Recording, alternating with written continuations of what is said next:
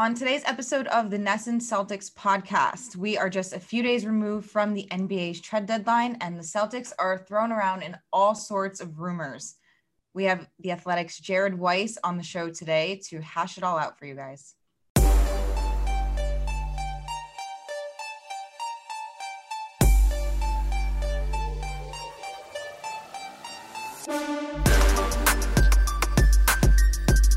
Welcome back to the NESN Celtics podcast. We are a few days away from the NBA trade deadline, and the rumors are everywhere. We're going to get into all of them with you guys, and we have a very special guest, Jared Weiss of The Athletic, my buddy. And then, as always, I'm a special guest? No way. A special guest, yes. No way. I'm Alex Francisco. I'm joined by Adam London and Dakota Randall. How are you guys? I'm good. It's our first guest of the season, so it's nice to have some new blood on the show. Yeah, I'm great, and it sounds like Marcus Smart has one foot out of town, which is, if you listen to the show, you know that's what I've been rooting for. So let's get into it. Well, can I interview you about your Marcus Smart takes? Because that's fascinating. Yeah, we'll talk about it later. Before we really dig, that is the thing here. It's Dakota's on that. I think you're on an island by yourself. Apparently there's more people out there that don't think Marcus Smart is a good guard, but.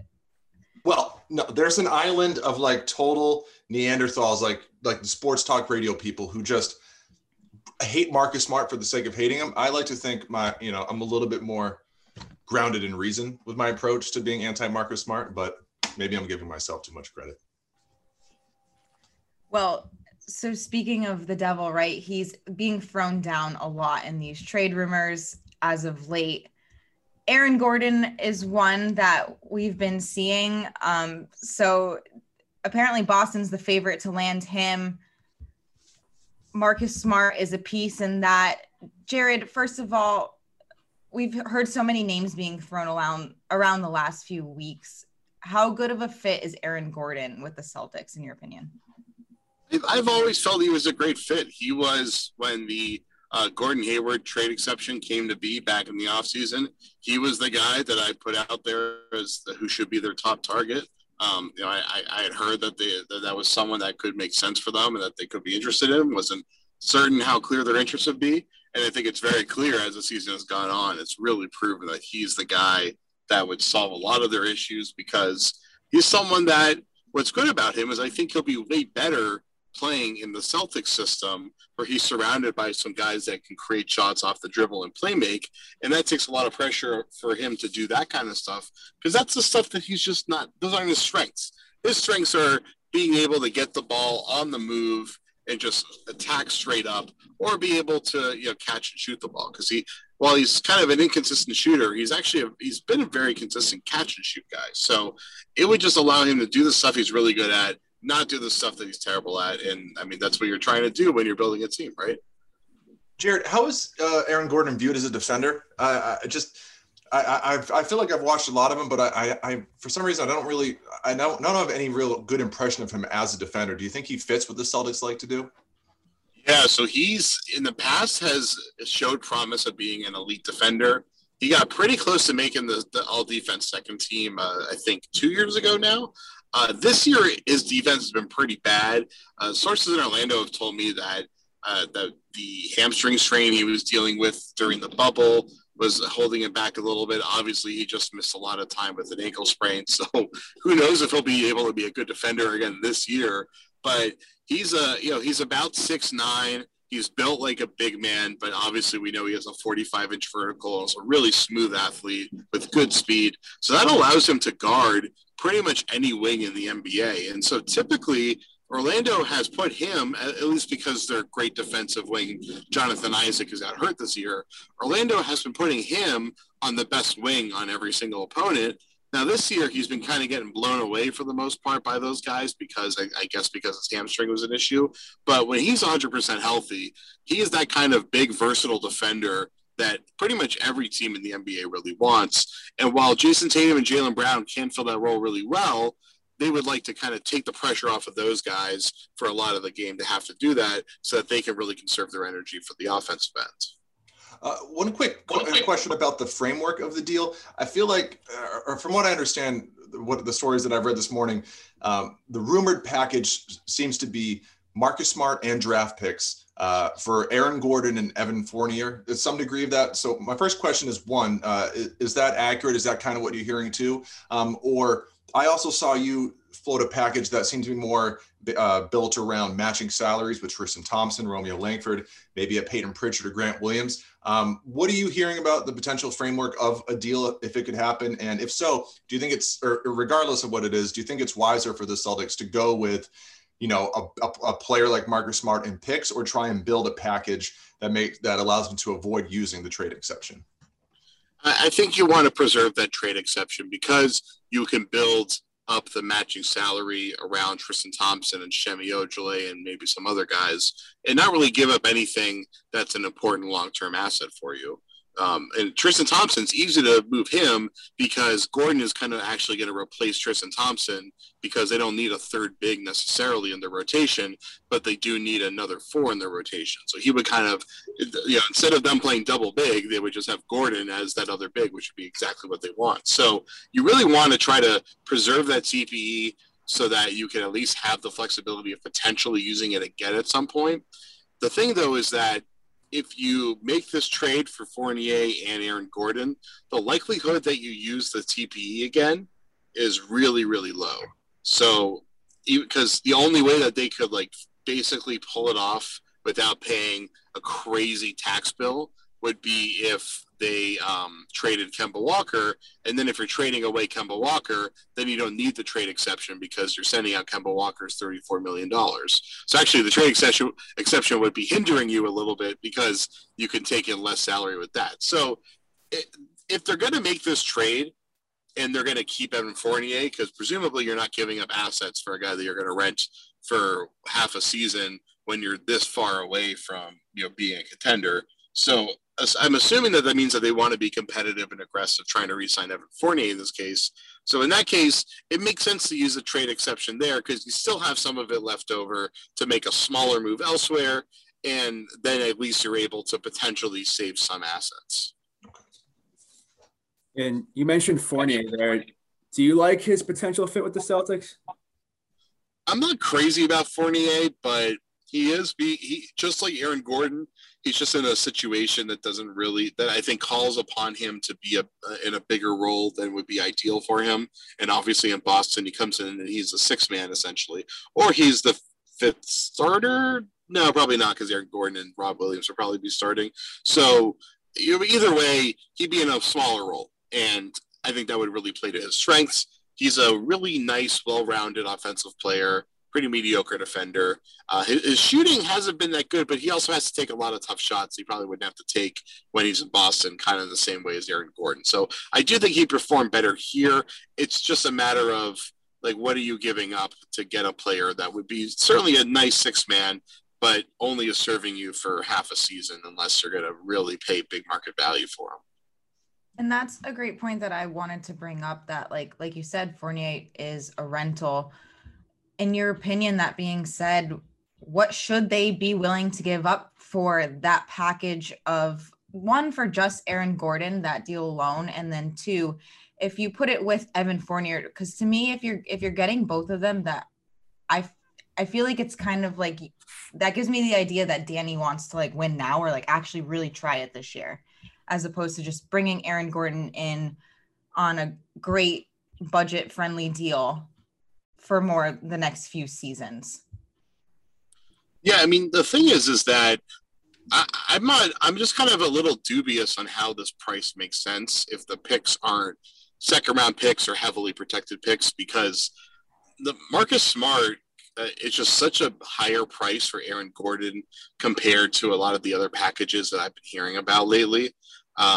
Especially like Victor Oladipo is just not, I don't think he's a more valuable player than Marcus Smart right now.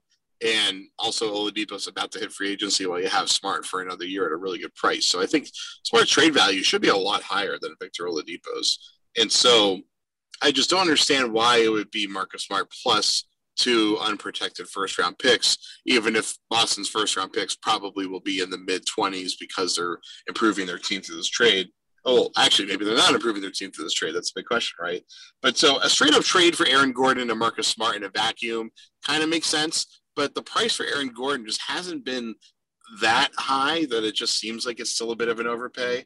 And then the price for Evan Fournier has been like a borderline first round pick at best. It hasn't been that strong. So when you look at this package compared to what seems to be the market demands for those two guys in a vacuum, it seems like it's a little bit of an overpay depending on how you value Marcus Smart. But it certainly seems like the team is willing to try to move on from Marcus Smart because, one, they kind of have to figure out a way to mix things up around the two J's, and two, like the likelihood of them keeping him is kind of low if they want to bring in another big time talent, keeping him beyond next season when he hits free agency. So I know we want to get into some of the other players the Celtics have been connected to, but I do want to focus on Marcus Smart here for just a second because he's been mentioned in so many of these trade rumors. Real quick, I just want to read a tweet that's a longtime Celtics beat reporter Steve Bulpett sent out earlier today. He said, Celtics fans who get frustrated with Marcus Smart's game, shot selection, timing of shots would probably be stunned to know how many teams covet him. In the last few days, I've spoken to good teams who want his energy and bad teams who want him to help establish a culture. So it sounds like a lot of teams want Marcus Smart. I have sort of a building theory on Marcus Smart. I kind of am starting to think he might be sort of like these coaches that we see, maybe like a John Tortorella in the NHL, where they can wear out their welcome after a while. Like he can be a perfect fit for building a culture, and his style of play and leadership can be great for a certain amount of time. But after a while, it just isn't working anymore, and it might be best for both parties to go separate ways. Is it possible that might be what's happening with the Celtics, or is that just the total wrong way to look at it? So, I mean, Marcus Smart has been in Boston for a long, long time at this point. They've gone through multiple phases of their franchise with him. And, I mean, he certainly has improved his skill set, but he's generally been the same kind of player this whole time. And maybe his role's expanded a little bit over that time. But so they have a very, very clear sense of not only who he is, but how he fits in different combinations of lineups at different eras, basically. So, I think if they're moving on from him, it's that they feel like they've seen him in multiple different types of teams. They know what it would look like if they tried to reconfigure this team around him and the Jays again. And they probably feel like this is the person that they'd be willing to move out of. Obviously, they're not going to move Jaylen Brown and Jason Tatum, and Kemba Walker doesn't have the trade value that allows you to be able to move him at this point. So this is kind of the one guy that they can move out of their core that will allow them to get some big pieces, which these are two starting caliber players, and try to reconfigure it that way. So I think it's more that, Danny Ainge is going to cry himself to sleep when he makes this deal, if it happens, or whenever Marcus Smart ends up leaving. But it's a sacrifice that you have to make. You have to make these really, really difficult sacrifices that try to improve the team sometimes. And, obviously there's lots of teams around the NBA that want Marcus Smart and that they're missing that exact type of player. And they think if they get Marcus Smart, he could put them over the edge. And obviously Atlanta and Orlando are two of those teams that think that way. I also, one quick side note, I feel like for a while now, people have viewed Marcus Smart as the emotional core of the Celtics. We've heard players say he's the heart and soul of the team. And while I think for a while that's made fans and the team fearful of losing him and what he brings in that regard. But personally, I think the ascendance of Jaylen Brown into that role, if he hasn't already totally claimed it for himself, has sort of made it easier to imagine life without what Marcus Smart has been for the past few years for the Celtics. That's kind of true, but Marcus is just so valuable in so many he does all the connective stuff on both ends that unless Kemba's really playing at a high level, I have no idea how they replace it. Because Fournier and Gordon probably could replace it a little bit, but they're losing their defensive coordinator out there. Smart is just so vital in orchestrating their defense. They're losing the guy that's the smart cutter and passer. Maybe Fournier can replace that. And obviously, Aaron Gordon can certainly do some of that. He's so good at those things, and then he's bad at some of the kind of the more standard things that it's going to dramatically change the team. And I think it's going to just it's going to lower their defensive energy and acuity by a really severe amount. And I'm not sure how they get that back, but maybe they don't need to get that back, and they just need to really focus on being a real potent offense. Yeah, and you mentioned Atlanta as one of the teams that's interested in Smart. Ironically enough, the Celtics reportedly interested in a couple of Hawks players and John Collins and Bogdan Bogdanovic. Specifically on Collins, how realistic is it, do you think, that he ends up in Boston? Sure, I think it's as realistic as Gordon. I mean, from what I've been hearing, the momentum on the Collins Bogdanovic deal, or whatever type of framework ends up with a Collins deal, has been slowing with Boston, and that the attention has been turned more towards the Orlando deal and Aaron Gordon. So I think maybe it's less likely in that regard. But I certainly think that it's just as plausible for them to trade for Collins as it is for them to trade for Gordon. What do you think is a better fit for the Celtics, Collins, Bogdanovic, or Gordon, Fournier? Probably Gordon, Fournier, as far as specifically on the court fit. I think John Collins probably has higher potential than all those guys, and I think Bogdan Bogdanovic is a better player than Evan Fournier. But also he's locked in long term, and you are able to lock in Collins long term, while Gordon only has one more year on his deal, then he's an unrestricted free agent, and then Fournier is a free agent. So I think that on the court right now, Gordon is a better fit than Collins because he's much more of a perfect modern four, while Collins is a little bit more of a classic four, or really more of a five, but defensively it's very unclear if he can handle being the center on a defense. Maybe he can, and if he can, then he's extremely valuable. But if you're stuck putting him at the four and he has to guard wings most of the time, that's the big problem. So that's kind of the big question with Collins. If Collins can become a center, then he becomes incredibly valuable to the point that you're almost willing to max the guy. Now, all this to say that the Celtics have not made a trade in 6 seasons now since Isaiah Thomas. So, yeah. I mean, and some have said that the Celtics are maybe just better off waiting until the offseason to make major changes, because from what we've seen from this team, it just doesn't seem like they're going to make that deep of a run as it is. What do you think about that mentality? Do you think they're better off just kind of holding post and waiting, or? Not really. And of course, you mean mid-season trade. Obviously, they've made off-season trades. Yes, thank you. I think that they should make these moves now, because I do think that these players are the kind of players that they need and that they've been pretty clear that they want. And they're very attainable right now. And I think I would be shocked if Aaron Gordon's not traded this week. I mean, there's a lot of pressure and a lot of momentum towards getting a deal done now. And frankly, if Orlando doesn't trade him now, I don't really think they're going to get a good return for him in the offseason. So there's just no reason for them to keep kicking the can down the road on this. These are the guys that they should be trading for.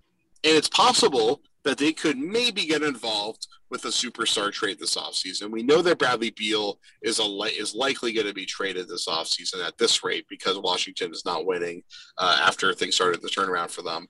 There's no other superstar that I can see right now out there that fits their timeline that could be traded for. Like Nick Vucevic could be, but he's going to be I think he's going to be a 31-year-old center that's not that great of a defender at that point. Like, you don't want to trade for that kind of guy. So I just don't really see the opportunities that are going to be out there that they can realistically pull off. And I just don't think they should be trading Jaylen Brown for Bradley Beal, because I don't think that improves you enough in the short term to make you a contending team. So I just don't really see what they would be waiting for that they can't pull off right now.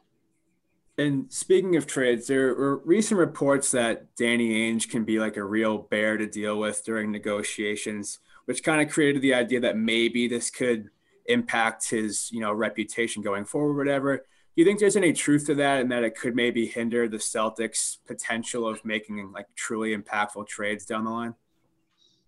Not really. I mean, it's true that he's a really tough negotiator for sure. A big thing that people always complain about is that the Celtics are the team that always called about this player and didn't get something done. And Danny Ainge is always laughed at for being the guy that's always this close to getting someone. But the thing is, I just had someone in the Celtics front office say to me this week, like we call about every single player in the league, and for some reason not all teams do that, but we feel like every team should be doing that. You should always be placing calls, checking in on whether this player could be available, because a lot of deals get done when you call a team thinking there's no way this guy's available, and they're like, you know what, we actually feel like today I woke up on the wrong side of the bed, so I'm ready to trade this guy away. That's how a lot of these deals get done. And so like that's how they operate. And so sometimes that stuff gets out and it gets completely misconstrued, but in reality they're just like doing due diligence all the time, basically. And so Ainge, the big thing that I've always heard that I feel like is legit is that Ainge puts a ton of pressure on the deal. Sometimes we'll make it a ticking time bomb offer where it's a take it or leave it. This note will explode in 10 minutes, that kind of thing. Or they'll, right when they're approaching the finish line, want to squeeze out just a little bit more juice from a trade. Like sometimes even just like getting an extra second round pick or moving their protections a little bit. So, from that perspective, that's something I've heard that like I think could piss people, other GMs off for sure. But most GMs and assistant GMs and other front office people I talk to think that the Celtics are pretty normal to deal with. And just that the Celtics are generally one of the teams that hasn't really been desperate to throw their assets into the pot and get a deal done over the years. Yeah, that's one thing I found strange. I think the quote was that Ainge tries to bury teams, and that was kind of chalked up as a negative. And it's just like, why should he be flagged for trying to win trades? Like that's what you should be doing. I just didn't understand why he was held in such a negative light for that. Yeah, I mean, it's like I've heard that before too. And I mean, here's the thing. So like when you're GMs in the NBA, you're trying to pull off something that's mutually agreeable, and you're trying to maintain positive relationships with everybody. So you're not trying to like, screw everybody over and hold them up against a locker and be like, give me all your lunch money or give me all your all-stars. Like that's not an effective way to go about business, because you can't really ever exert that kind of leverage over somebody to be able to pull that off. So you can't really bully people. So, I like usually the way that these things work is one team has a current player and then one team has future assets. And it's basically who's ready to move off of current success to go for future, to plan for the future. And it's always just syncing up those two things. And that's how most deals get done in the NBA. It's very rarely you're exchanging future for future or present for present. So, that's why like, it's not really so much of he's trying to bury you in the trade. It's like, he's just trying to be really careful about how he surrenders his present or surrenders his future to exchange with you. I don't want to get too big picture here, but do you think, one, the Celtics feel good about this path they might be going on? And if so, do you think they should feel good about it, that they're in this spot now where they sort of seem to be hitching their wagons to maybe a Aaron Gordon, Evan Fournier trade, or John Collins, Bogdanovich trade? Because, and I don't want to go all the way back, but obviously we know what happened with the team up with Kyrie, Horford, and Gordon Hayward. It didn't work. And it seemed like the big plan was to get Anthony Davis. That didn't work. They essentially chose Terry Rozier over Marcus Smart. Now they're apparently floating Marcus Smart in trade rumors. They replaced Kyrie with Kemba Walker. Now they keep trying to trade him. Many feel like you could just roll with Peyton Pritchard eventually. Gordon Hayward left in the offseason after maybe being possibly traded for Miles Turner. Now you're going after a player in Aaron Gordon, who people think might be inferior to Gordon Hayward. So just like, how do you think the Celtics feel about the spot that they're in now and what seems to be like sort of a last resort path, and they have no other way to go? Oh, it sucks. Yeah. Things have gone terribly.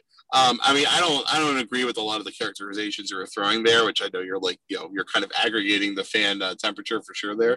But I mean, like they had a great plan in place with the Kyrie stuff, and then it failed pretty badly with Kyrie, and they've been scrambling to correct course ever since then. And I thought they did a good job with the Kemba stuff. Like Terry Rozier, I thought he was going to be good. I thought he would probably be as good as he was last year. I didn't think he'd be quite as good as he is this year. But, like they could have gone with a solid young two-way point guard, or I guess now he's entering his prime, and Terry Rozier, or they could do what they were trying to do, was swing for the fences and bring in an elite all-star offensive scorer that they could pair next to two really good two-way young wings. And the recipe with Kemba Walker and their wings that they had last year was working great, and they looked amazing until Kemba got hurt. And they knew Kemba was having some knee issues, but it's gotten worse than they thought it was going to be. Now, I don't know what Charlotte knew before they let Kemba go, and I don't know what they communicated with Boston and what Boston understood was going to be the knee issue. Boston certainly knew what they were getting into with Kyrie, and the Kyrie thing wasn't that big of a surprise. But so, this Kemba, so like it feels like it's been forever since Kemba Walker was good. But if you count the number of games that it's been since he was good, it's been basically one season's worth of games. But because of the pandemic, it feels like it's, like, as it kind of has been, like 2 years now almost. So if he's able to correct course, and then you still have 2 more seasons after this, Kemba Walker can get back to being an all-star caliber player. And then all of this basically is behind you and everything works out fine. There's probably a 50-50 shot of that happening, and that's really scary. They're in a scary place right now. Luckily for them, they do have 2 young all-stars at the most important position in the NBA locked under big extensions. So they have that security, and most teams in the league don't have that. Everything else around them is concerning because of that, because of the just, stasis of Smart being here forever, and they kind of know what there is there. And then they have tons of prospects, all who could be maybe starting caliber, and only one of them so far has shown anything. So yeah, it's a real concerning place that they're in right now.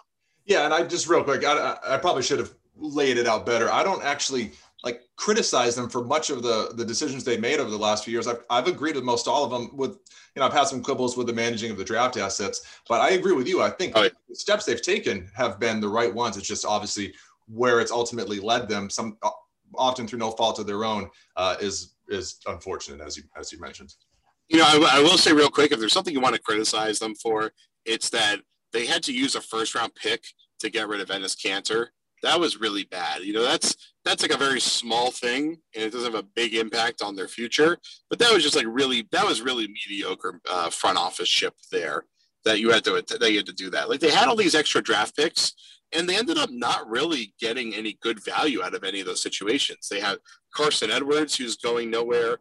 Grant Williams, who I think is actually good, but Brad just won't play him. It's like they haven't really gotten anything good out of the tons and tons of draft picks that they had, and that's been a huge mistake. I want to bring it back really quick to Kemba and kind of that 50-50 bet that you're placing on him, right? If you're the Celtics. I wonder, since he's been back and as he's been kind of ramping up, if you think he's looked good or not, and if how he's impacted his own trade value, because I think of course, best case scenario, you can work out something around him, so you're not giving up Smart necessarily. He has negative trade value right now, according to every source that I've talked to. He is, because he's hurt, because he's older. He's turning 31. He's not really an impactful defender, especially in the postseason, even though I think he plays hard defense, but in the postseason, it becomes a problem because of his size. We've never really seen him be successful in the postseason because of his size, and he's making 36 million over the next couple of years. Nobody wants that right now. If he plays great, maybe somebody was willing to take him on, but right now, his contract, it's like John Wall's contract was. It's I guess kind of like what Russell Westbrook's contract was. I mean, people just don't want to take that risk right now. And before we let you go, I just want to ask your opinion on one of the other more prominent Celtic storylines of late. Earlier this week, last week, there was a ton of smoke about the idea of Stevens taking the vacant Indiana job. Obviously, he wound up denying it pretty emphatically. Me personally, I just have a tough time completely ruling it out, just because, let's just say the end of the season ends terribly. You never know what can happen over the next couple months. Where do you see that? Are you ruling it out, or do you think it's a possibility over the next, couple months or so?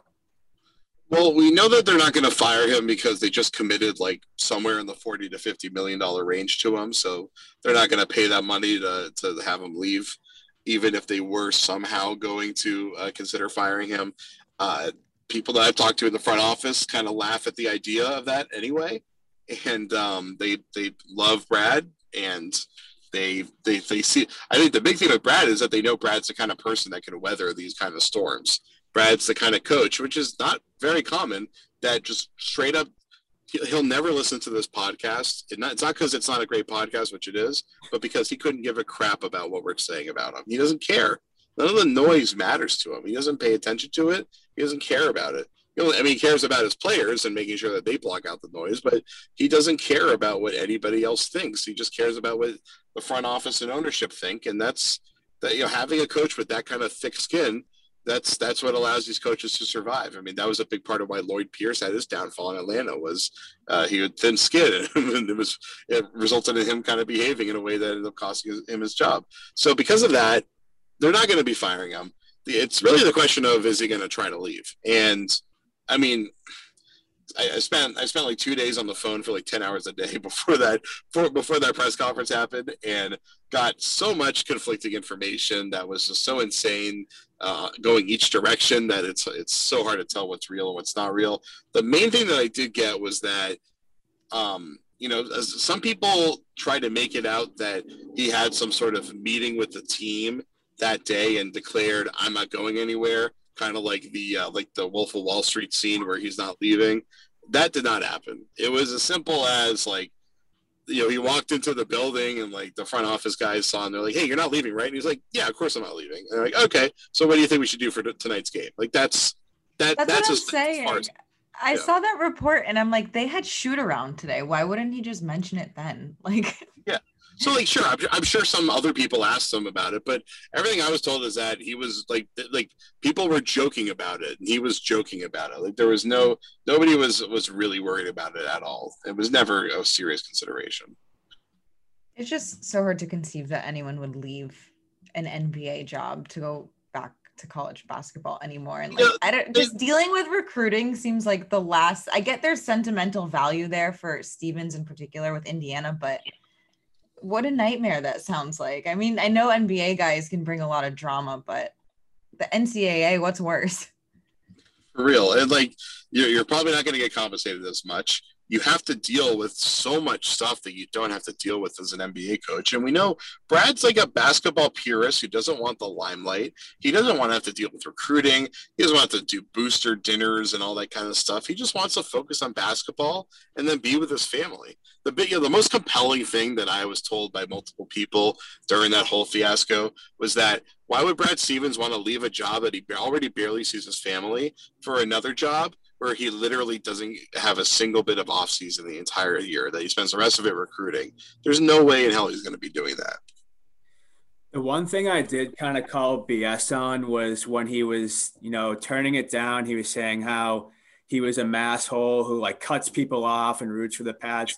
Stevens just seems like too nice of a guy to cut people off on the highway. He did say he drinks dunks. That's the important part. Yeah, that's right. Oh no, as someone who grew up in New Hampshire, now lives in this area, 95 and 93 in Massachusetts can ruin even the kindest of drivers. It can bring you over to the dark side. I am a far angrier, more dangerous driver than I've ever been at any point in my life, and it is entirely the fault of moving to Massachusetts. I'm in my car right now. I could have taken 93 home if I wanted to, but I decided I'm taking back roads just so I don't have to get on 93 during rush hour.